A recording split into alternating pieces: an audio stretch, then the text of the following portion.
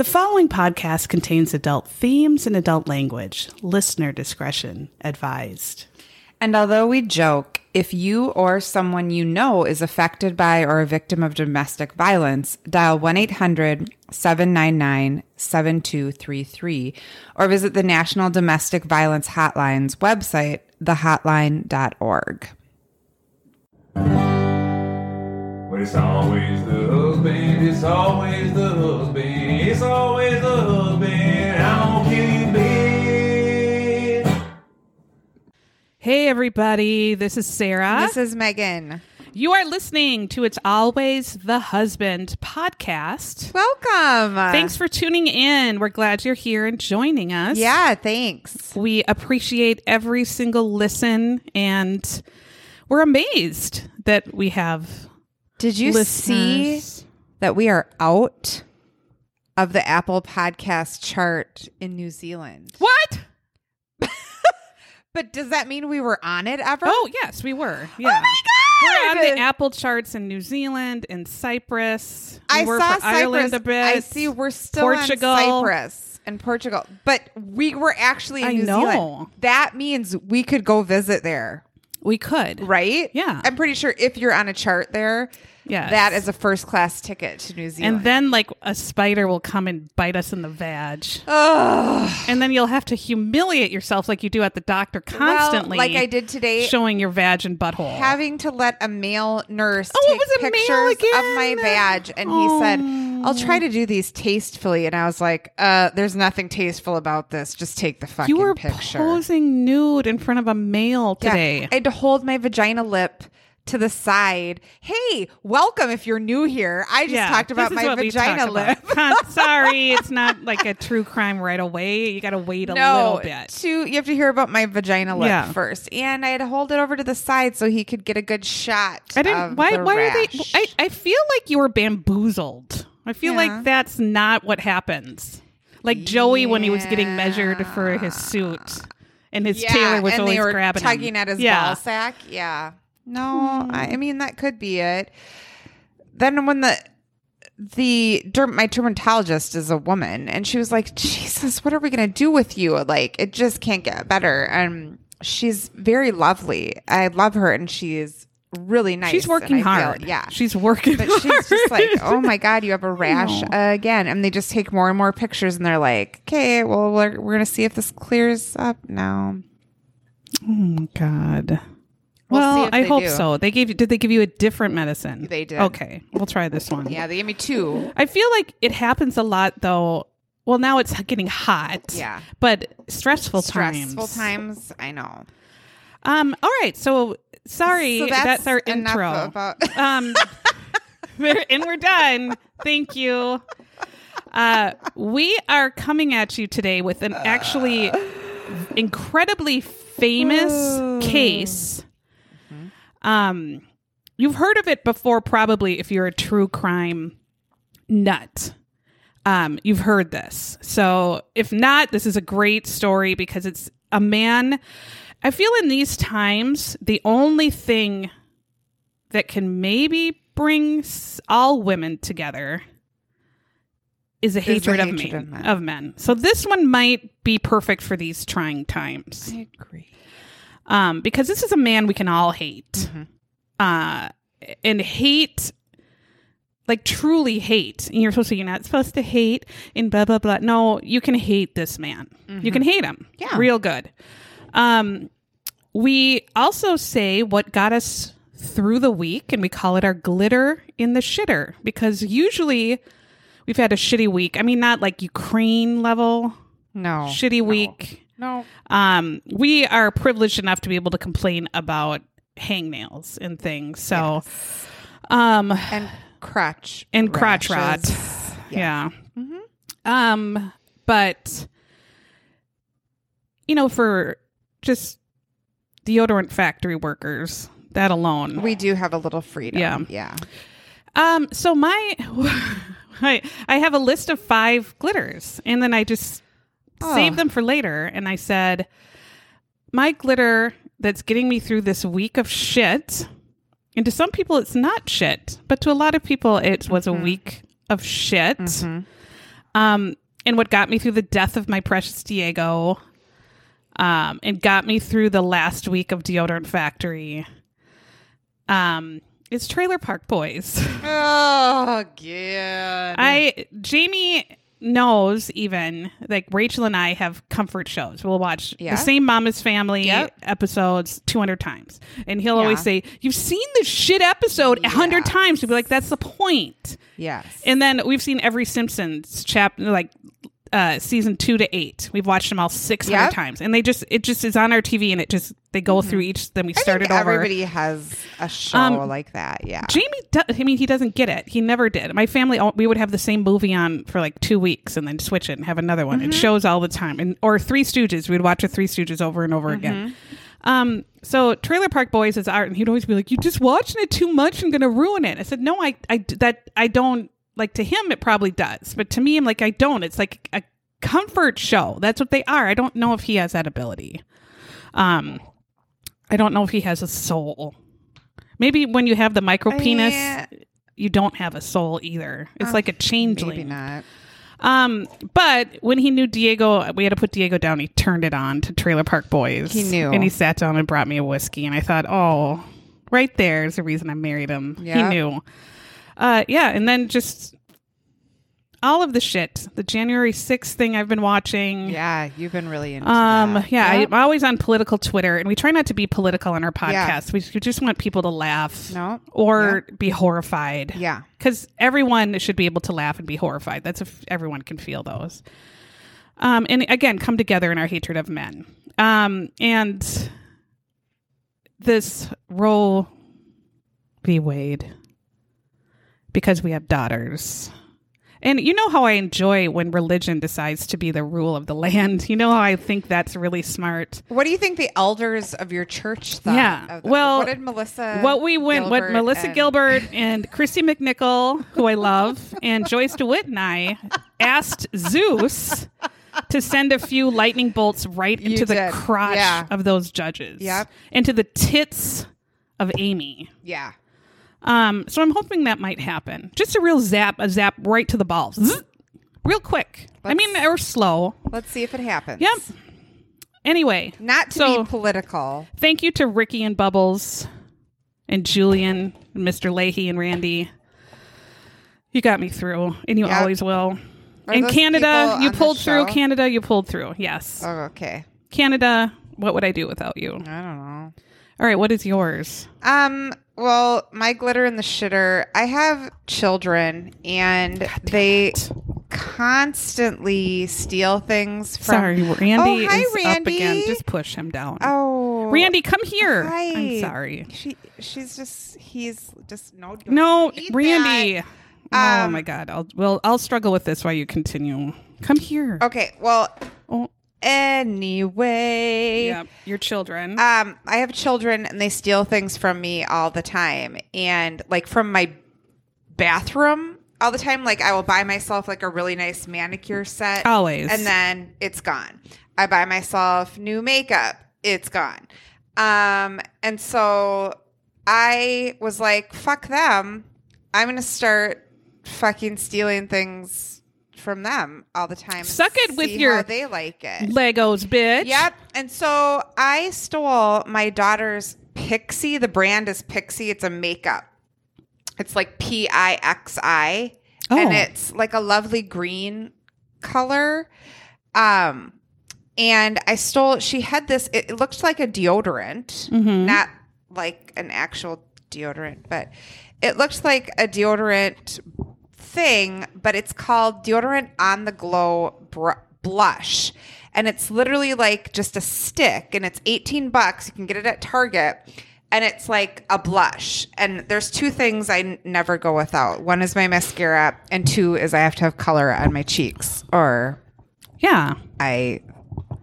You look like a cholera vampire. look uglier than I usually do. Yeah. So I stole it and she's going to listen to this now and be like, you bitch, Mom. And I don't care because I love it. And I'm going to keep stealing it from her. All right. And that's convenient. It's very convenient and you just and off you go. Yep. It's called Pixie on the Glow Blush. and it's like a stick of color for your cheeks, and I loved it. Excellent. Do you know we have some patrons? But can I say one more thing that I love? God. Sorry. Sarah right now is wearing a Charles Nelson Riley t-shirt.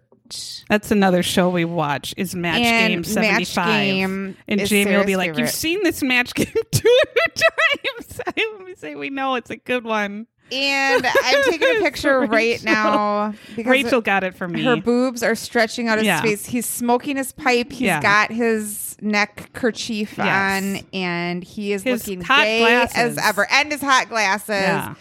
And Nobody better. it is great. So it was a surprise. Yeah. Gets for me when I saw you Yeah. wearing that. I mean, it's a win. It's a I win. love it. I love it. Our new Patreons. No, Trisha Silona. Is that? I hope I said it Yeah, right. sure. Beautiful Yep. name, Trisha. And Kenzie Duke. Thank Oh you my to gosh, both of Trisha you. and Kenzie, they're Cutest new. names ever. Aw. And thank you so much. My batches of stickers. That's what we did in college with Drew and Gianna and all them. Yeah. So I think Drew was trying to call me a bastard and a bitch, and it came out a batch. And that's what I just remembered. We used to call each other a batch. And then we would see cookies that said soft batch, and then we would laugh. And to then you would ourselves. laugh. Yeah. 'Cause- But yes, I'm sending out some. You get, if once you're a Patreon, you get some of our stickers and a you thank you do. note from us. Yep. And we are going to work on getting a new episode very shortly for June, possibly 2, since we're freer. We are And before you get your crotch whipped before out. I have my surgery. Yeah. We also have social media. So we have a What? we have a Twitter. I put stuff on, but Instagram. We have a Facebook page and a Facebook group. Like I said, that's at almost 1,000 Oh my gosh. with some of the funniest, nicest people. And they realize too that they are assholes that live by each other most of the time too. I know. We are Minnesota assholes, but we Yep. have a lot from all over the world. Neve, right, is from Ireland. So any others? We have Pip from the UK. There has to be There's some someone more. in Cyprus. There has to be. Where are our Cyprus I know. listeners? Write us, Cyprus. But on the Facebook page, we have so many funny people. They put Yeah. up so many funny things and funny memes or just something hilarious happening in their life. And it's just like, like us, like just typical. Or, something where their husband's or spouse or wife or whatever is being a real dick. And we just are like, yep, that happens. That's just always going to happen. Yep. And what spoke to my heart, first of all, your picture of the 70s stars with Joyce DeWitt. My God. And when I saw Christy McNichol, I love her so much. It was missing Farrah. It was missing Charles Nelson Riley. Yeah. I don't think that Farrah was in that one. No, she wasn't. But oh my gosh, I wish they had a network. Chachi was in it. But he sucks He dick. sucks, He can go but fuck himself. I feel like... No. Sorry. No. I've always liked Chachi. But then, and I forgot the name of who put it up. You might find this. But the one that spoke to my heart What was it? Canada. I love Canada, but Uh-huh. here's a reason why we all should hate Canada, because they created fucking Caillou. And it Yes. was a manifesto of why Caillou sucks. And I'm so glad other people realize, Michelle Goldner, that Caillou sucks. Because when you're forced to watch Caillou as a kid, first of all, you don't understand why his name is Caillou and spelled like that. And I understand it's Canadian. And there's things. But why does he have no hair? And why is he such a bitch? Well, this article explained it all. Everything. Yeah. Oh my God. It was like, okay. And they said, suck it, Canada, but I love Canada. But this, I also saw a Twitter where someone put, Canada must feel right now like they're living in an apartment above a crack house. Yeah. Yeah. That's perfect. We're Americans and to our foreign listeners, we know. We know. What did you like? I liked two things. First of all, Amanda Gibson put that post up of Linda Skeens winning every single. Linda crushed it. Yes, she crushed the brownie baking contest. This was like at some Kentucky County Fair. Yeah. She won the shit out of pies. First prize, pickles. second prize, Yes. third prize. Linda fucking Skeens. Linda Skeens won everything. And then when you clicked on the actual post and read the comments, they were gold. Oh, people can be so was funny. Cry laughing. Eloise kept going, "Why are you crying? Why are you laughing?" And then I showed Phil. Phil was cry laughing, and Phil never thinks internet things are funny because he likes to be a curmudgeon about the internet. Unless he finds it, then he thinks it's funny. Course. Yeah. But if I find it, he's always No. like. But he even laughed. That was one. Then the other thing that I thought was totally crazy was Marcy Johnson wrote about how she had to take a tick out of her. Yeah, was she it her Dr. son's dick? Housed it. Yes. A tick out of the dick. And you had told the story about Dr. House finding the tick in the vag. Yes. And then my own great cousin, maybe, on Facebook found a tick in her belly button. And it was yes. a real picture of her. I've heard that happens I often. can't even believe it. So there Yeah. was like it was like a tick trifecta everywhere. And so I just had to mention it. It was alarming. Well, and then your dogs bring ticks into your house all Yeah. the time and they fall off and you can be just sitting on your carpet. Yeah. And that's what I bought, like the gold standard of, I just found like tick collars for fucking Otto because he just is like a magnet. And it seems to work because he went to the Boundary Waters and didn't have one on him. Yeah, my tiny girl eats the stuff. Like there's a tick thing that she eats for ticks. Oh, good. Yeah. That's what She doesn't seem to have any on her either. Oh, she's yeah. just a little thing. Yeah. Now we shaved her for the summer. Oh, so, she's the cutest. She looks like Tramp. You said from Lady, yeah. a little mini Tramp from Lady and the Tramp. So cute. Not Lady, but Tramp. But a girl. Yeah. All right. So this case, I heard of a while. Now it's 10 years old. Yes. So you've probably heard it over the 10 years, and especially if you're a true crime buff. Like I said, you've heard this case. It is the case of Harold Henthorne. Mm-hmm. And Harold, a terrible name, but I like Harry because Harry Styles, Harry Potter. Yeah. That's a cute name. But he always went by Harold. Because he's a fucking asshole. So we hate him. Yep. Harold Henthorne is a malignant narcissist, like a 1%er, like top of the top. We know some other ones in America, and it seems to be like just cool. Who cares? And he also is a sociopath. So those together, I'm surprised he went as long as he did, but nobody really. He really hit his life a lot. So I don't know if there's more out there. And I just saw an article that he went in 2022. He went back to court, and I didn't have time to click on it. So I wonder. Yeah. I should look that up. Okay. All right. So there are multiple shows on him. We watched a show called American Monster. This is a great one because it has reenactments. Mm-hmm. It has real video footage. And it has real people involved in it. Right. So you kind of get a trifecta of the true crime show. It's American Monster Season 2, Episode 6, Push Record. So if you want to watch that one after or before or stop, and watch it and continue. You also can see what I suggest, though, is going to Hulu, if you have it, and watching Wild Crime. Wild Crime is a 4-episode breakdown of this case. It also talks about the park ranger special agent that put this case together, and they left her out of the American Monster. And she actually did years of work, and she wasn't mentioned in this episode. Of course. The men, who worked alongside her were mentioned. She, who broke her ass getting this case together, was not. But I'll mention her at the end. Okay.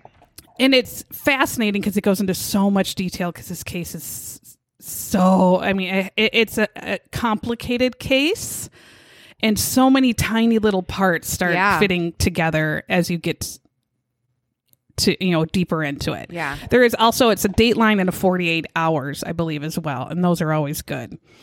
Always. Yeah. The second murder of this case happened in 2012. And what we also do on this podcast, if you're new, is we kind of dive into the pop culture of the year 2012 to get your brain back in time. 2012, the good old days, the before times that we'll never see again. Before times. I don't remember 2012 at all. I don't either. What were we doing? How old was my kid? I don't know. Not 10? I think I had a baby she was in 11. 2012. I did have a baby in 20. That's why I don't remember it. You don't remember. So you had a The baby. Mine was postpartum 11. depression just washes years away from me. I think it does. Yeah. So what were we watching on TV? Did you ever watch Storage Wars? No. I never did either because it gave me anxiety thinking, oh my gosh, what if you paid like $1,000 and then you open it up and it's just men's piss-stained underwear? You would have anxiety about it too. I would be like, I can't, I'm not a betting person. Yep. Or you open it up and then the other guy who bets $5 gets Star Wars toys. And I'd be like, how come you got that and I got this piss-stained underwear? And I would be pissed if I got Star Wars toys. I know. I'd be or like it would be Andre the Giant's costumes. This guy who bid $3 gets that. Oh, yeah. That I never watched it, but it was huge. I think because people were always talking about it. I was watching. Of course, we always talk about it. Sons of Anarchy. If you've never seen it, oh my gosh, Megan, it's not your deal. I feel like. But Suits with Meghan Markle, I never saw that. Me neither. So I don't know if it was a good. USA show though, and I usually like you USA do because it's a I psych love and psych. Yeah. And I liked other ones that were on there, like Bird Notice. I watched sometimes. I think the first season of that. And that doctor who came. What was that? What the shit was that show? He like lived in the Hamptons, and he was like a doctor for the rich people, and would come to their mansions. I can't remember what it's called. That was on USA. Was it Dr. Now? And he would say, tell me about the eating habit. No. Now, you gained 45 pounds and we're supposed to lose 35 pounds. And you're saying you didn't change the eating habit? Mm-hmm. It was called Royal Pains. Oh, all right. Oh, it was not the doctor. Okay. It wasn't Doc Baker. It wasn't Doc Baker. A spinoff called Doc Baker and his good old in the Hamptons anal temp. Hi, I'm Doc Baker, and I'm going to take your temperature anally. I've had it with Prairie Life, and I've come to the Hamptons. Yeah, the Hamptons people do not pay me in chickens and eggs. They pay me in actual money. That's where Harriet and Nell's vacation. They wish. Yeah. What were people wearing in 2012? I don't know. I guess Maternity glitter clothes? pumps. Oh. I don't remember glitter pump. I don't wear pumps because I'll just fall down. Mm-hmm. And I don't go anywhere fancy where you'd wear pumps. Never. Peplum pieces. Again, I don't wear peplums because when you have a gunt, the last thing you want to do is put a fucking hoop skirt around it. No. Wedge sneakers. I don't know. They can be cute, I think. Yeah. It depends. I maybe wore those. Well, I'm already like 5'9", so I don't know. Digitized prints. I like those because when I would watch Project Runway, there was always a challenge where they had to make their own digital prints, like on an iPad, and then they got their fabric, and then you could see like sometimes they'd be like, I fucked up because they only made their print like a little bit, and then when it's a big print, right, and then they would have to make a dress from their print. Oh, and sometimes it was awesome, and sometimes it was like, holy shit. So that's harder than it seems. Yeah. Neon was big. Statement pants, like big flowery fucked pants. I don't remember that, but I don't remember any of these things. Big impact collars. I don't remember people wearing big 70s John Travolta collars. No. Exposed midriff, of course, but I never did that because why do you want to see a big hairy gun? I was pregnant in 2012. And what everyone was playing for toys, it was just Angry Birds. Angry Birds. I remember Angry enjoying Birds. that on Angry my phone. Birds. You know what else you missed is Heart of Dixie. Oh, People that were was that long watching ago? Heart of Dixie. It started Why do I in feel like it was 2018 and stuff? No, it started in 2011. Oh. And it's the greatest show ever. I know. I feel like I might like it. And if you haven't watched it, the next time you get COVID, that needs to be on your list. Oh, you know what's coming out next week? It's Only Murders in the Building. It is? Second season. Yes. I was thinking like July 12th. No, it's coming Okay. out next week. Oh. And I'm really excited. Yeah, we 'cause got to find out who killed Bunny. Bunny, the lady, dumbass manager. I'm super excited. So I'm going to watch that when I have my surgery. See? My That's good. hysterectomy surgery. All right, we're going to head back Anyway, to 1994 to start. did you know that there were 2 songs? Oh, I'm sorry. I forgot your whole part. I forgot I just my went song over it. part. In 2012, Men Were Pervs. Big surprise. No. There was a song Jeez. by Tyga called Rack City. I feel like we shouldn't pay any attention to Tyga. I concur. And then Usher, perv of all pervs, had a song called Climax. Oh. And they were gross. And there were no good songs in 2012 at all. So I'm not even going to say them. And There Tyga wasn't even one. was with Black China, and they had a kid. Kylie used to babysit that kid. And then Kylie and Tyga started Hooked up. a thing, and that was all pre-COVID. But I thought, come on. But they didn't have all of her She was a kids are teen. with that one guy, Yes. right? Okay. That always looks down in his photos because he's self-conscious, I guess. And I thought, oh, that's kind of cute, but I don't even know what Tyga looks like. no, you don't want to know what Tyga looks like because his face, it's when you go up to people and you go, hey, is that your face or did your butt grow teeth?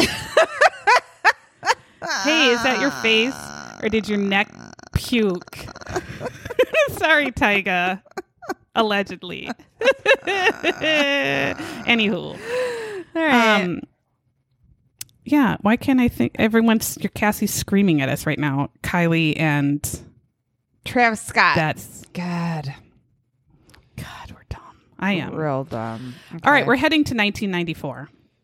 The Rochelle Which is the greatest year ever. Okay, bye. Okay. that's 84. Sorry, it is. Well, okay. Rochelle family is having a vacation, and they're a lot like my family. They had the video camera there in everyone's face constantly, which now you appreciate because you can look back and see, oh, there's me as a kid and stuff, whatever. So they have all these home videos, tons and tons of them, and they look like a really close-knit family, tons of kids. The Rochelle family has a mom and a dad that were older at this point because all of their children, they had 4 children, I think 2 girls, 2 boys, and they were all married with children. So it's a big family, and they were on vacation, this beach vacation we're kind of seen in. Part of the family is a woman named Lynn and her husband, Harold Henthorn. And Harold, just go fuck yourself every time. Right. I'm going to every once in a while tell him that. Just go fuck yourself. They had been married for 12 years, and it said really quick they had met in college, and I think Lynn's siblings also knew him from college. So they knew him since he was probably a teen, which I don't know. And as we get into the story, it's like, I don't know, like how they knew him for this long. I don't know. The psychology of it is insane. So Harold's an uncle. Lynn and Harold do not have any children. They tried. They did not have any children. But he's a great uncle. They love the other kids, and the family seems to just love each other. And we see Grace Rochelle that plays a huge part in the Hulu documentary as well. And she also plays a huge part in this story. Yes. Actually, she's married to Kevin, which is Lynn's brother. Yes. And Lynn again is married to Harold Henthorn. Grace talks to us, the real Grace, throughout this episode. And she says Lynn as far as she was concerned, Lynn, whenever she would look at Harold, she just, had hearts in her eyes. Harold loved Lynn and took care of her. But what we're seeing is Lynn and Harold live in Colorado, and they come maybe about twice a year for family gatherings. So all they're really seeing of their relationship is Lynn and Harold with the family for a few days. And I have a feeling there was some pretending going on. So Grace and Kevin in 1995, so they have a Christmas this is during the summer, I think, or April or something. Yeah, the other one was around Christmas. Yeah. So they get a call from Colorado in here, Colorado, they say they think they live out there because Harold is telling them he works for an oil company out there. And they always said he was really smart, kind of like had an engineer brain. So they believed all this. But they get a call and they hear that Lynn and Harold were in a car accident and Lynn has passed away at the hospital. And this is a reenactment that was done pretty well. I was concerned at the height of the turtleneck that the Grace character was wearing. It was like a turtleneck knitted for a giraffe, and then they just gave it to the Grace character, telling her to make it work. And I thought, and she has to play a very emotional role. Yeah. Because it's her sister-in-law. Right. Who so they passed. Yeah. And the real Grace was just like this was like a sudden death that just completely destroyed their family. Right. And they were really just confused about the entire thing because they're getting the stories they're getting from Harold, which we'll hit on later. It's not very detailed. It's just there was an accident with the car, a car accident. She's passed away. And so the family just took it as a terrible accident. They felt horrible for Harold because they knew he loved Lynn. And they took it as it's her time, although she was a young woman in her 30s. So it's not really her time, but accidents happen and it's shitty. And they just try to move on as a family. They included Harold in everything they did after that because Harold was, for 12 years, a huge part of their family. And like I said, the other siblings knew Harold from college, so I think they were friendly. All of their children were like, Uncle Harold, right. Auntie Linny. They loved them and were always in his lap. And so this family, even though their own sister had died, they rallied around Harold and were like, you're going to get through this, Harold. Like, you're still in our family. And just how good these people were. Yeah.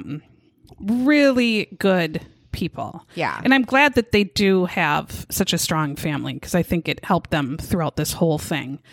7 months later, after the accident, this is Christmas. It's the first Christmas without Lynn. Harold comes from Colorado to where they are, I think, on the East Coast. I think North Carolina, something like that. Yeah, they were on the East Coast. Yeah. And we see real footage again of all these get-togethers. We're seeing the real Harold interacting with the real family members, the real wives, the kids. And you would look at it and be like totally normal. I mean, the real Harold to me looks like a skin suit over something. Like he looks alien. Like when because his eyes D'Onofrio was very wearing much the so. Alien suit. Like the skin suit. Just because his in eyes Men in Black he has dead eyes. Like the Jaws dead doll's eyes. Shark's eyes. I'm going to offer commentary later. Okay. Thank you. You're welcome. But here, I just something about him and his looks. I think it was his eyes just got me. Anywho, you would look and be like, how cool this family is. Like, they look like they're all smiling. They're all having fun. They're all kind to each other and laughing. And Harold brought gifts that he said were from Lynn.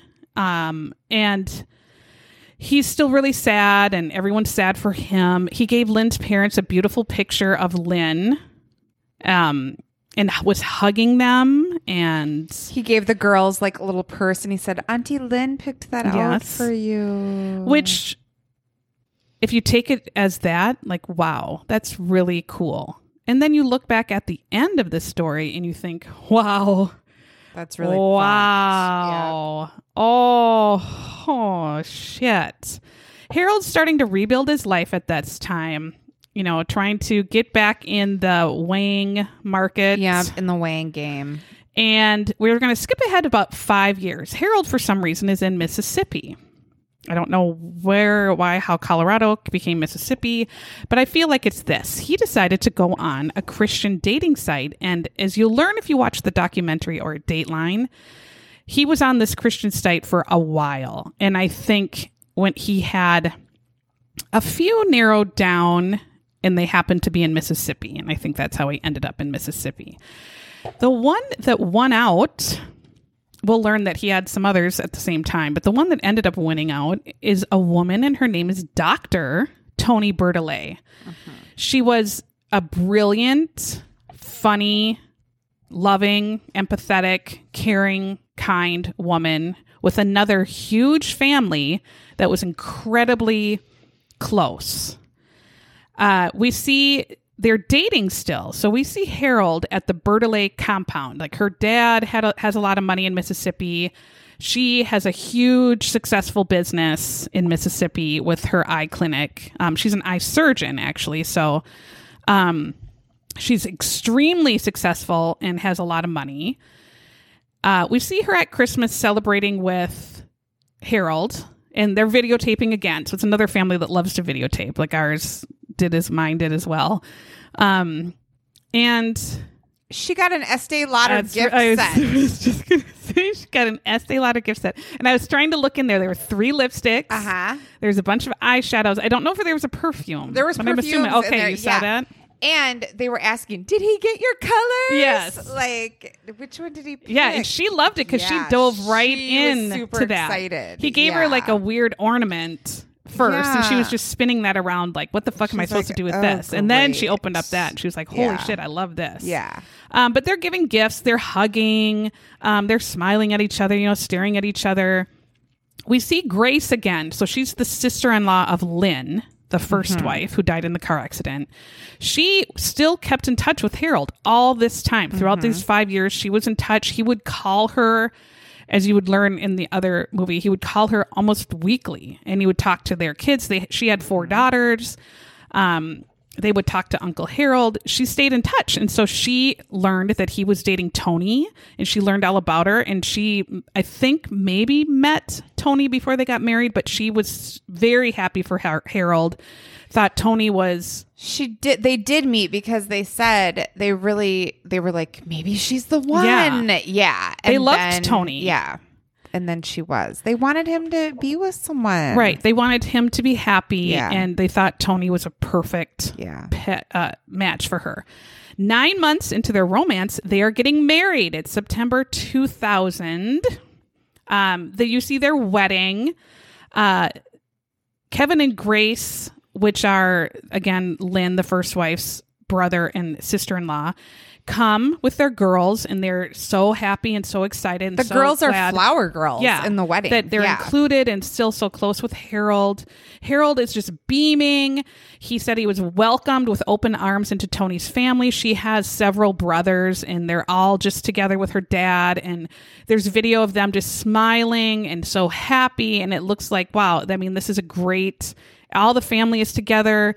Everyone's so happy for everyone else. Here's where we see real brother of Toni. His name is Barry Bertolet. And I wrote, he's a silver fox. He was a silver fox. And then there was another Todd Bertolet, and they look like twins. They look so similar. And It was a hard silver fox. to keep them apart. Yes. They were a Looked so much good-looking alike. brother Yes. family. And even the dad was a 100-year-old silver fox. I would pork the dad and the 2 brothers. I thought, And so Toni, you learn in the other shows, again, Toni had been married before when she was younger, and it didn't work out. It was really quick, like for a year. So this wedding, she wanted to have it be a big, huge, there was not a lot of people there, but it was a big, fancy wedding. I mean, all the she bells had a and whistles. big dress and a veil. Yeah, at a big church. And I'm the opposite. My wedding was like just my family. at a river. Yeah. I didn't even fucking get invited. Well, I didn't want you there. I'm just kidding. You were at the reception. The wedding part was just small. Yeah, I couldn't. Great. I couldn't handle people staring at me. I don't like that kind of thing. But then when I was a kid, I felt like, do I want a wedding like Maria and Captain Von Trapp, where she takes her 15 minutes you do. to walk through the crowd at that church? Or Princess Diana, I always thought, in her dress that she could fly away in with the sleeves. But anyway, so this was a really lovely wedding. During the wedding, Harold is, like I said, beaming. He has a lovely, his vows were lovely. Her vows were lovely to him, and they seem really in love. This is where I see, like, Tony's dad, he is a handsome silver fox, 100-year-old silver fox, a pork that silver fox. And he's smart, and I feel like he knew. So Tony's dad gets up, and he says, this is what he says at the reception, like his speech. For his father of the bride speech. He says, Harold does and says all the right things that a father-in-law looks for, and people kind of laugh. He's a great salesman. And then he says, I haven't checked his bank account yet, so... I feel like he fucking knew, and he had some maybe conversation with Harold, and he just thought something's wrong. Something's really wrong. Harold told them, again, a BS job, that anybody, even if you have poop brain and your poop brain is acting up and it's pretty severe that day, you would tell Harold, bitch, you don't got no job. Harold did not have any job. We'll find out, but we'll get to it. But Harold's telling everybody he's a successful entrepreneur and a millionaire. Yeah. Harold was not, but we'll get to that later. So we're going to pop ahead 5 more years. So Harold and Tony are married. Tony, again, had a very successful eye surgery practice in Mississippi. Yeah, she was a surgeon. Yes. A motherfucking and built surgeon. her whole business herself. Ophthalmologist. Yep. An incredible businesswoman and an incredible doctor. Her family was hugely tight-knit.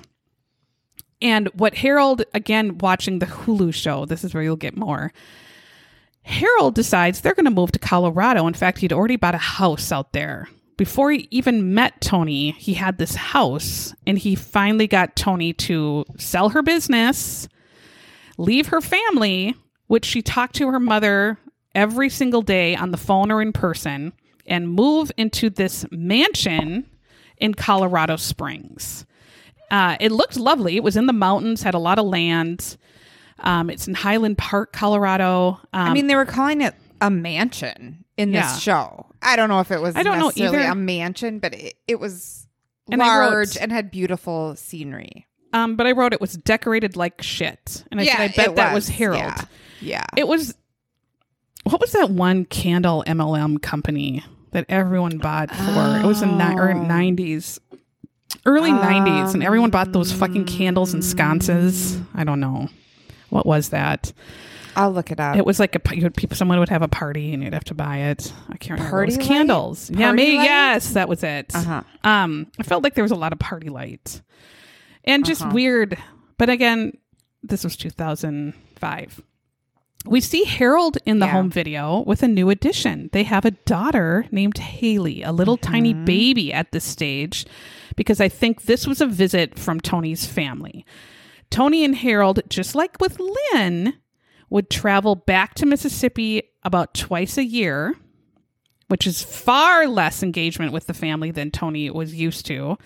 And her family would come out to visit them maybe twice a year. They had a cabin in the woods or cabin in the mountains where they would go skiing, and then they would come out and kind of hang out with their house. And now they were out to visit to meet the new baby, and Harold's holding the baby. And what you'll notice in every home video is Harold is always holding the baby. We see real Grace again saying Harold became a dad. He was obsessed with Haley.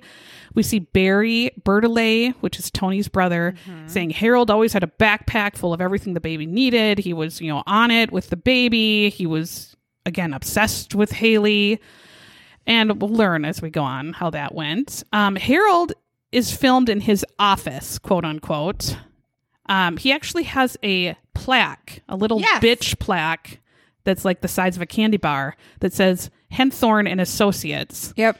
And he describes that he is a consultant for nonprofits to help them raise money, and he works from home. And then you look at his desk and it's empty.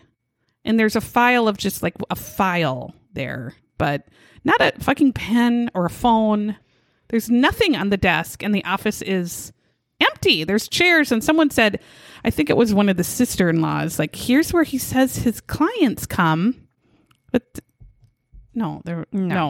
So I thought, this is your work from home? Yeah. So this is the job he says he has. And he works from home, and Tony has started up a new eye business in Colorado that, again, since she's so talented, makes a lot of money, and she's doing really well. He takes care of Haley all day. He does the daycare for her, too. So taking care of a baby and having your own home business, gosh, Harold, that seems like that would be hard to do. You won't get a lot of work done. It wasn't hard. It wasn't real hard for him. No. To do the work. No. I guess. Tony's family, again, was very, very close, and only to see her 2 times a year for them was a huge, huge change. Right. We start seeing home videos as the years go by. Christmases where Tony and Harold come back to Mississippi. Now, can I tell you? Yes. About what I feel, even from the first video of Tony walking down the aisle. Yes. She hated that motherfucker. She Yes. hated him the whole time. Yes. She looks miserable in every single home video. You look at her eyes, and her eyes are screaming at Help. the camera, help me. Yes. Help me. How did they not see I don't it? know. I don't know. His first wife, I don't think that she knew. When I watched the video, which they say in this American Monster show that it's like, right, like this is the first time you'll ever see this video footage. I don't know if it's on any of the Datelines or anything else. I haven't watched it. But they seem to like each other. He and Lynn, the first wife. There's things you learn about if you watch the documentary, though. So, right. But in like, this, that's what it looks in like. In the videos, they look more happy and natural with each other than I feel Tony. Because, she had 12 years to succumb to her. Right. And Tony, I think, and who knows? I don't know what Lynn was a sped.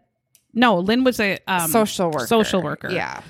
Tony, I think, being such a smart woman. Yeah. I think she had that conflict. Like, what the fuck am I doing? And she was like, he looks good on paper, so I should marry him. Yes. And there's a reason that Harold went to the Christian dating sites. Okay. It was to find more docile women that live by a code he wanted to find of, your man guides you. The man is in charge of the marriage, that kind of horse shit. And so he purposefully went to those sites to find these vulnerable women that had these thoughts. Because he was not, as a sociopath, he had no concerns of religion. Yeah. Which doesn't mean if you don't have religion, you're a sociopath. Just he was incapable here. He was better than God because of his narcissism. He was God. Harold. Yeah. But that's what I wrote. Tony in the videos looks almost comatose. Like she's in so much pain or is so beaten down, like or is taking a bunch of lorazepam. Yeah, is just like just to be able to deal with her life. Yeah. And Harold is always holding the baby and totally. Always. You see Tony look at him, look at her baby, look at him, look at her baby, look at him, look at her baby. So now we see hot brother number 2, Todd Bertollet. And he says they would come, they would go out to visit when they could to the cabin in the mountains. And this where the brothers start getting more concerned about the distance separating the family, because now Tony is only talking to her mother about 2 or 3 times a year when it was every day on the phone just a few years ago. And what they don't mention in this show is that Harold was on every single phone call. Tony was not allowed to use the phone without Harold being on the line with her, which her family found awful. And Tony's mom kept telling him, I want to just talk to my daughter alone. And he wouldn't let that happen. Lynn also had Harold on the line every time she called home. It was always, Grace would say it was always Harold and Lynn, which, whatever, she thought maybe that's what they do, No, that's a sign of a completely controlling fucking psychopath. Yeah. And that should have been a huge red flag to them. Yep. But here's also something that was not mentioned in this show, but is in the documentary. I can't wait. Their mountain cabin, Harold didn't do a whole lot of the work, which I know that's surprising the wives right now, that the husband's not really picking up after himself or doing any maintenance. That's very shocking, but it happens in rare situations. So Harold decides that we're going to do maintenance right now at about midnight, and he wants her to clean under the deck. No. And Harold is going to clean on top of the deck. And Tony, by now, this is 5-6 years into the marriage, has the daughter, so she knows she's trapped. She is like, fuck, what? No, I'm going to bed. I'm not going to clean under the fucking deck, clean the wood under the deck right now at midnight. But Harold got his way. He was a completely controlling sociopath narcissist. Gross. And wouldn't you know it, as Tony is cleaning under the deck in the middle of the night, Harold somehow accidentally drops a whole fucking beam on her head. And a huge beam from the top of the deck crunches her right on the noggin. And so he takes her slowly to the hospital, and she fully recovers. Oh, I bet he was pissed. And then did not tell her mother about that. I don't know if she ever did. I think the mother found out. She told one of the brothers, and the mother found out much later. No. But why didn't they mention it in the American I think because there's so many little details. Yeah. But she was just a huge beam from the top. Harold accidentally dropped right on her head. And again, Tony didn't talk about it, so I think her mother didn't know. Right there, I would have I'm flying out. Yep. And I'm taking you and your daughter right now. Yep. There's another video. Tony looks more and more horrible. And the family is starting to know. They said there looks like to be cracks in the marriage. They're not hugging each other. Tony is not holding hands. They're just pretty much roommates at this point. But the family says, well, they have a new baby. That happens, which it does. It does. But you usually don't have the look of help me like this. Except for maybe help me and stay overnight at my house. Right. So that when my baby cries, someone else can get it and it's not me. But yeah. This was more like help me. Yes. I need to leave. Yeah. I need to leave and I need someone to shoot my husband in the dick. Yeah. Yep. 2007, we see some video. They're still together. Haley's about 2 and people are saying they still were together. They looked happy. We're going to skip 5 more years to 2012. The couple is celebrating their 12th wedding anniversary. And here we have a bit of a reenactment. Harold had some fucked teethers. He did. They were sideways. Yep. Harold decides it's going to be super cool to surprise Tony at work with a mini vacation, which is a romantic gesture. It seems very romantic. All of her clients for the Friday had been wiped and fake clients put in. So Tony thought she had to work all day, and the staff kind of behind Harold asked the staff to make up this dummy schedule so he could go in and surprise her and say, I'm taking you away for the weekend. They'd be like, bitch, what if I had plans that you didn't know about? Or, what? Right. But knowing Harold, she had no plans. because Harold controlled everything.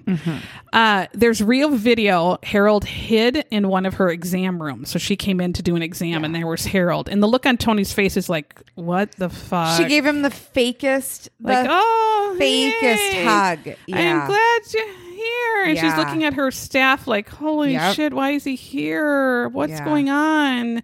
I mean, the look on her face is, oh, God. You just wish you could go right through the video and just grab her and pull her out and say, I got you. I'm going to do this. I got you. Harold takes Tony away into the mountains at Estes Park. And you see real photos from their trip. And these are the very last photos of Tony alive. What he does is he goes into the mountains and says, let's go for a hike. I know a beautiful lunch spot that's really scenic, and we'll take this nice romantic hike. So they take a hike. They have lunch, is Harold's story. Tony is kind of lagging behind. She also might have had a bad knee or something too. I think she was a sport, like really an athlete or something. She might have, but they didn't say in this. Harold was looking at his phone, not really paying attention, and then he looks up and Tony is gone. Like, come on. You're not going to walk a mile without your wife and all of a sudden go, oh, I can't even see her. If I were to fall even on the trail, I would make a falling noise like, and probably be like, holy shit, ouch. Yeah. Or wait up, fucker, I'd probably say. Can you help me up, fucker? This is like when Phil just drives away from me on the golf course and was like, we're just going to play through. We'll see you at the clubhouse. Like, fuck off. That's why I don't do things with him anymore. So he looks on the trail. He went off the trail. He's looking around yelling, Tony, Tony, Tony, Tony, Tony, Tony. Tony has done it again. Feels good. Valeska's singing with me right now. Oh, yeah. She is. Feels good. He's calling her name, and then he decides to look over the cliff, and Tony is at the bottom of the cliff, about 50 feet down. So he calls 911, and if you want to listen to more of the 911 nonsense, listen to some of the other shows, because that could be a whole show in itself, the fuckery he did on this 911 call. But Tony at this point is still alive. Yeah, he said, she's alive. She's breathing, but she's not conscious. Right. And again, to get more detail on this 911 call, you can listen to the others because it's fucked.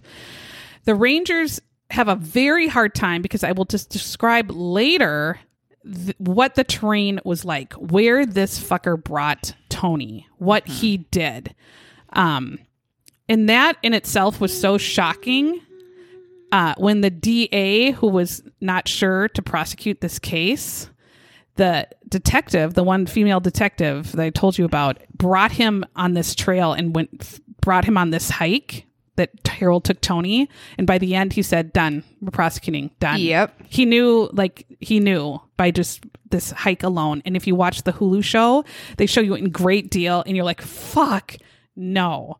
Fuck no. And I told Jamie, I'm like, if you ever took me on any of this, of course, Jamie was like, that's not so bad. I'm like, oh, Jamie. What are you talking about? This is absolutely horrific. But I'll describe more later. So 4 days later, I mean, the Rangers finally can get there. It's a dangerous area even for helicopters to fly.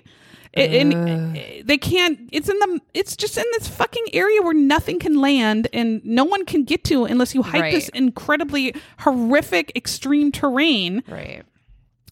2 hours after the call, Tony is dead at this point, and all they can do is just take her away. And Harold is crying at the scene. 4 days later, Tony's family flies in from Mississippi to attend her funeral.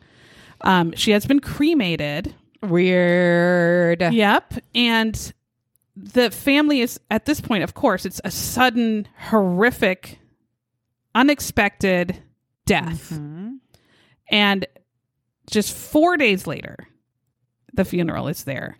When they get to the memorial service, they notice that it's extremely well organized, almost too organized, because there's actually a fucking lady with a headset. Yes. Telling people where to fucking go. She was like Frank from Father of the Bride. She was. Oh, she's wore the navy blue and and telling people where to go. How do you know where people are going to sit?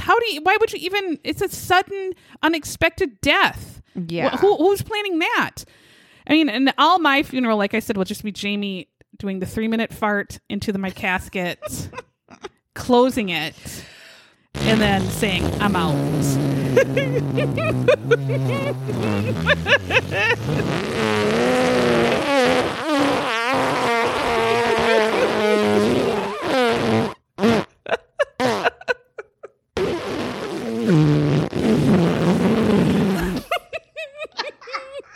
Then a quick close it. And he said that was her wishes. She did write this down. So the lady with the headset was controlling the order that people walked in to the funeral. Again, why did this whole plan this? Why did this care? Yep. Where everyone sit. So Tony's mother, the grandmother of Haley, Tony's daughter, wanted to sit by Haley. She couldn't sit by Haley. That was not her assigned seat. The headset said, "No, ma'am, you're in chair row A, chair 3. I'm going to rip off your microphone and shove it up your asshole. Yep. I'm going to sit wherever I fucking want. Yeah. This is my daughter's funeral. Go fuck yourself." Yeah. And then I would have just sat down.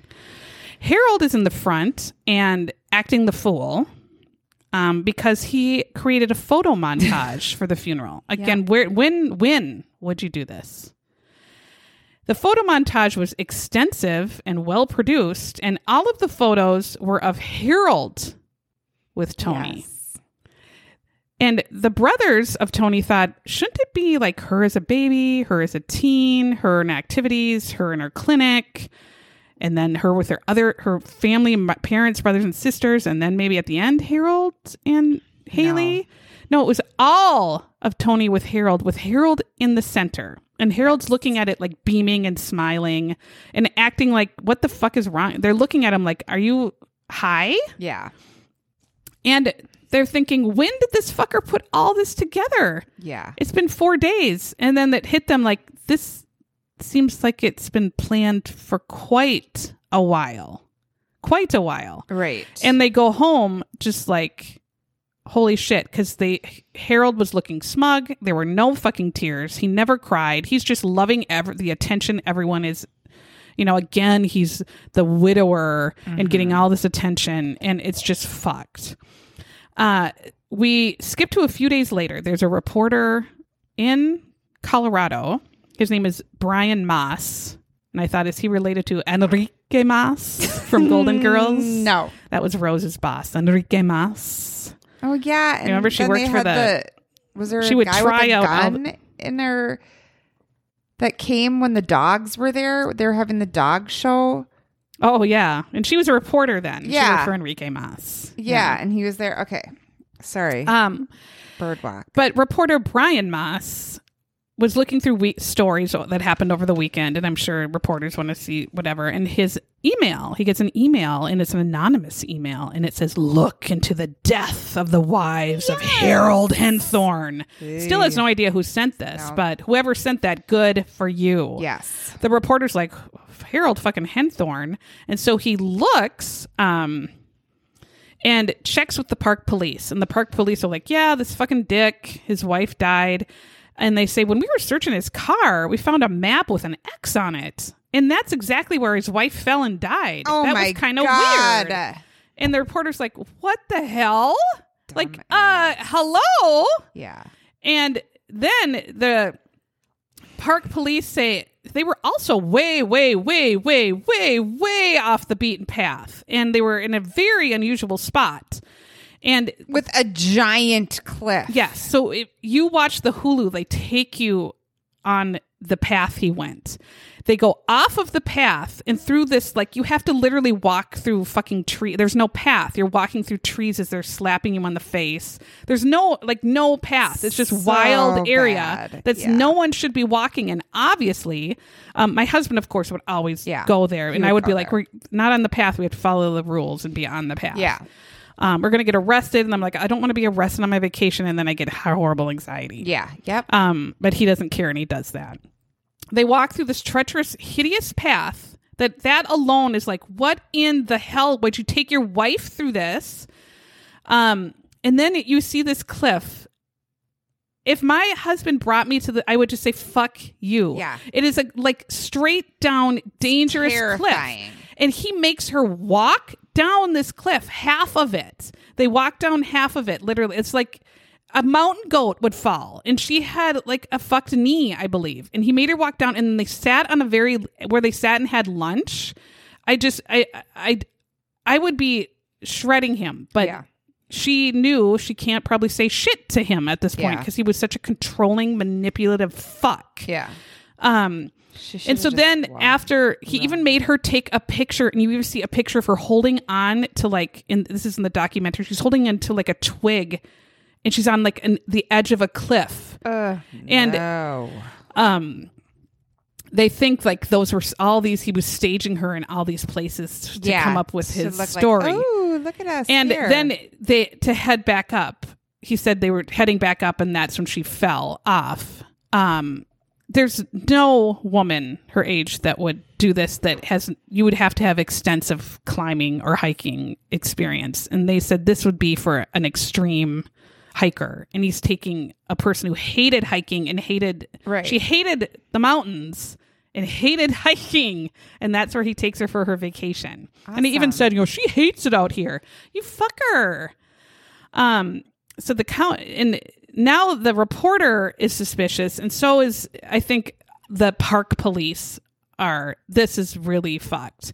And his behavior on the 911 call was really odd, and his behavior afterward is very odd. The county coroner, her name is Laura Thomas. She's going home one day, and her neighbor rushes over and said, there was a lady at my church. She died over the weekend. And they said, I don't think it was an accident. And she's like, what? Right. And he said, and his first wife died in this county 20 years ago. And I don't think that was an accident either. And he points at her and says, you need to do something about it. Yep. And then he farted and went back to his house. And so she said, all right. And Laura pulls both files. So she looks at Lynn's first, and this is the first wife. At this point, she had died 17 years ago in this exact county. And she looked over Harold's statement. And she right away found like fuckery 1, fuckery 2, fuckery 3, fuckery 4, everything about it. She was like, this is a shit show. Harold's story was that they went to dinner. They were heading home. They were on this dark mountain road, and Harold's driving, and he says to the police, the tire was feeling spongy. I don't know if you noticed that on a dirt road or whatever. I don't know what the mean. But when you have your wife in the car, you don't really need to pull over on a dark road in the middle of nowhere and change a tire. But that's what he did. I would have been like, fucker, can we just drive it to get home and then do it in the garage? Right. Anyway. Right. But they pull over, and he jacks up the car and changes the tire, and Lynn is out there helping. He says he's taking the lug nuts off and handing it to Lynn.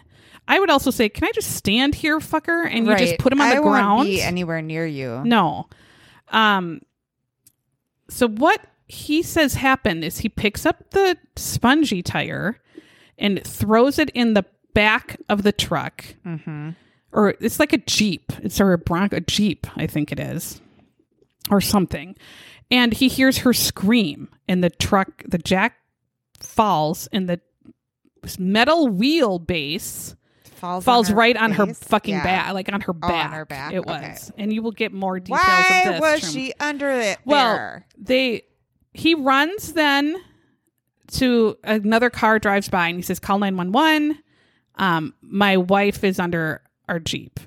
And there is actually another group that comes, and what they witnessed is pretty horrific, and that's in the documentary too, if you wanted more information. But in 5 days, she learned that the sheriff's department determined that it was an accident and closed the case. And Laura at this point is like, what the fuck? So she says there were glaring, obvious inaccuracies. Right. First off, she's talking like, sheriff, he's a dumb asshole. But first point, she's noticing Harold, which they write down, gave the detectives 4 different stories. Sometimes he was on the way to dinner. Sometimes he was already at dinner. There were very different accounts And she was that he like, gave. you would know. You would know if you ate already You would or know. not. And Yeah. shouldn't a detective notice that's not what you said before? Right. And that's a big difference. Not like, I don't know. Well, last week we were talking about that detective who said, first you said it was under your armpit. Now you're saying it's at your elbow. That's different. You know what I mean? Like Yes. something that much of a difference was a trigger for this detective to go like, that isn't what you said before.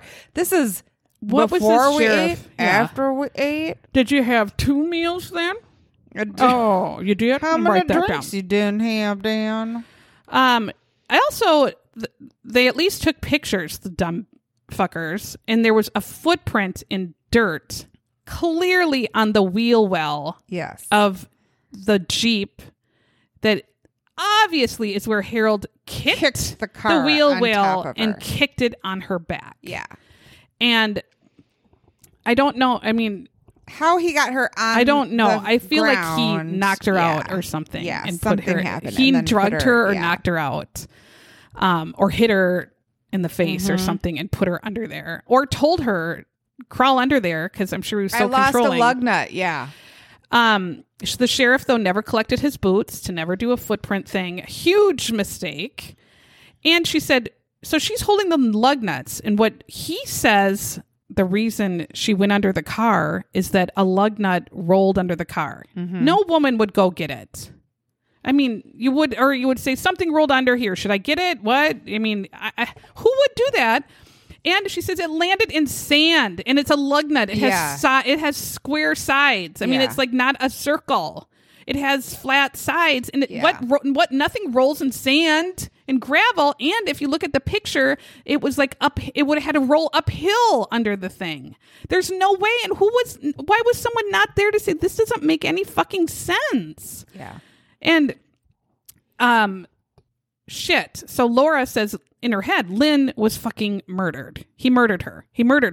She reaches out to her colleagues that were working on Tony's autopsy and death. I don't know if she had an autopsy. I think she was just cremated.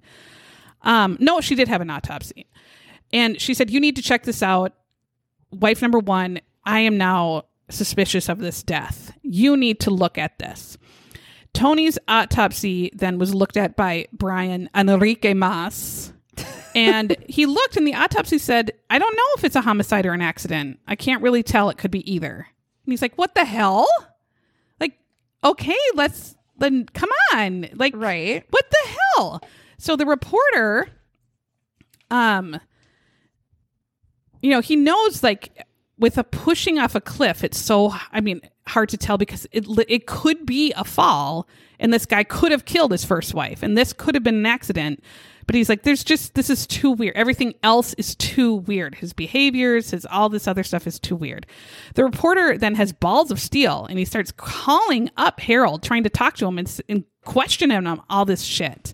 And Harold ignores all his calls. He actually goes to Harold's house and is knocking on the door, trying to talk to him. And Harold's a dangerous fucker. I mean, that took some balls. When he's not getting a response from Harold, he goes and talks to all of the neighbors. And what they said, he said, the responses were fascinating and disturbing. Mm-hmm. And I wrote, like Megan's diarrhea and hemorrhoids. Harold, as the neighbors said, was excessively controlling of his wife and his daughter, excessively manipulative. They said he was strange. Mm-hmm. One said, if Tony ends up dead, Harold should be the suspect. If your neighbors know that, that's how fucked you are. Yeah. Because, I don't say shit to my neighbors. I say, hi, how are you? Oh, the weather's nice. And, oh, look at your dog. And that's it. Yeah. And they don't care two shits about me, but then that's fine. Yeah. That's what you want. They do a background check on Harold. And Brian is stunned to find out this fucker never once had a fucking job. This is crazy. This dickhole has almost no internet presence. And he could not find one instance of this dickhead bush fucker doing anything. Doing a job for anyone. And let alone having a business or filing or anything. Yeah. He lived off his wife's money, and he lived off their insurance money. He has zero employment history, and he's just been living off Lynn's insurance money until he started running out. And that's when he had to find Tony. And then you think back to the wedding and Tony's dad's speech about his bank account and all this stuff. I feel like her dad knew something was up. Harold got $500,000 for Lynn's death, and he was living off of that. Yes. Tony was multi-millions of dollars. 4.7 My God. million. And so that's what he was going to live off of and find another one. And in fact, Grace, first wife Lynn's sister-in-law, This is fucked. Harold had taken a life insurance policy on her out. And Lynn had no idea it was still going on because like 17, I mean, when it happened, when he was hanging out more around Grace, she thought for work, he was doing it for her and that would go to her daughters. And Oh my God. Harold was the recipient. beneficiary. And she told him like 15 years ago, just cancel that. cancel I'm not it. going to do it. Cancel it. He never did. And he was faking her name, signing it, and paying forging for it. her signature. And she said, I could have been the next one the then. sister-in-law. Yeah. And she was horrified. Yeah. Well, I would have been. Yes. And his whole plan from the get-go after Lynn was to find another woman, and he knew on Christian dating sites they would have a certain, kind of like they would be more docile, I think he thought, of what the man in the relationship said and wanted. Those are lame Christians, by the way, because he whatever. obviously has no idea what to think knew of what it. he was, That's what he thought. Yeah. And then he found the wealthiest one he could, which was Tony. And then he made her marry him in about 9 months. And what you don't find out either is that he was completely in charge of this wedding. Like, would rage if like the colors weren't right or the cake wasn't going to be right or whatever. And they were always wondering like, why the fuck is he so interested in this? Right. Like, what a weirdo. And Tony, I think, then was like, what the fuck have I gotten into? And that's where you can see like at the wedding, she's like, this is going to be a bad mistake. And she was right. It took 2 years for all of the agencies to put a case together against him. Yeah, so he was just wandering around for 2 years with his kid. Yes, being the sole provider for this Haley. The FBI then circles his house one day, pulls him out, and he kept saying, "I'm Harold Henthorne." And they're like, "Yeah, bitch, we know. That's why we're arresting you." This is what they said. He kept saying, "I'm Harold Henthorne. I'm Harold Henthorne." And the FBI agent goes, "We realize that." And you're arrested. You're arrested. You fucking dick. We're here for you. So September 2015, he's on trial for the murder of Tony. And they go out in this trial and show his careful planning. He had cell phone evidence of his cell phone pinging off that same mountain in Estes Park over and over and over and over for quite a period of time before Tony died. He was finding the perfect spot to push her off. He also marked the spot on the map when he found it. When you see this cliff, I can't even. Yeah, when I have also, a picture of it that you can post to the. And when they do like this, you can't. They do this like camera angle, like walking it or whatever in the Hulu thing, and I just started laughing like, holy shit. Because when the park ranger did the same thing, she said he pushed, there's no way. There's no way she came out here and he didn't. There's no way. Yeah. And then she said she took the DA on the same thing. By the time the DA saw it, he was like, okay, I get it now. I get what you're saying. I get it. This is off the beaten path. You had to see it. Like way, once you see it, you know he's guilty. Like all they had to do was take the jury out there and they could have. They also said he was saying he was doing CPR all on the 911 call and her lipstick was perfect. And if someone does CPR on you, your lipstick's going to be smeared. You're going to, he should have been bloody, not at all. Said she didn't have a scalp. Oh yeah. She was whatever that's called, degloved or whatever when your skin folds off your skull or your bones. And again, the fact that she's wearing lipstick on a hike just shows that this was not her favorite thing to do. This wasn't her bag, baby. Not my bag. Nope. Go fuck yourself, Harold. I hate him so much. Harold just sat there pretending to help her while she's still alive and dying. And I hope she was out cold and not aware or in pain. Horrifying. Yep. But the special agent that did a lot of this work, her name is Beth Schott, and she worked with an FBI agent. Good job, Beth. You're named a hero. Johnny Grossing or something, Gruesing, I think. And those two did a ton of work for this. And Beth was a huge reason he got arrested. Tony's daughter, Haley, is now, with Tony's family. I think they adopted her, and they said, yes, she was quite a bit delayed socially because having a psychotic narcissistic parent. Oh, no. She wasn't allowed to do anything, and like, daddy's your best friend. But they said she, is good now and she's very healthy and happy, but he, I'm sure, did some psychological damage to her. You wonder why, why is my dad this fucking weird? Right. But they say she's doing very well. Okay, good. Thank goodness. Poor thing. This case there's a lot more details of just his fuckery. And it's just seeing these women in the video and you just like, I can't do anything to help them. And you just want to. And he's such an awful face. And in the documentary, there is one scene where it's after Tony is dead. And he has taking a picture with Haley, and you can see like he looks like an evil, like I can't even describe it. His eyes look evil. He just looks like the scariest, most evil human being. And it's like just showing through his face. I thought, Jesus Christ. And then he has a little tiny girl that he lives with alone. Oh, that's not good. I know. Anyway, that is our story for this week. We are appreciating again the reviews you're giving. We could use reviews. Oh my gosh, they're so great. Yes, leave us a review. Thank you so much. And join us on Facebook or Instagram or follow us wherever. And we love to hear from you.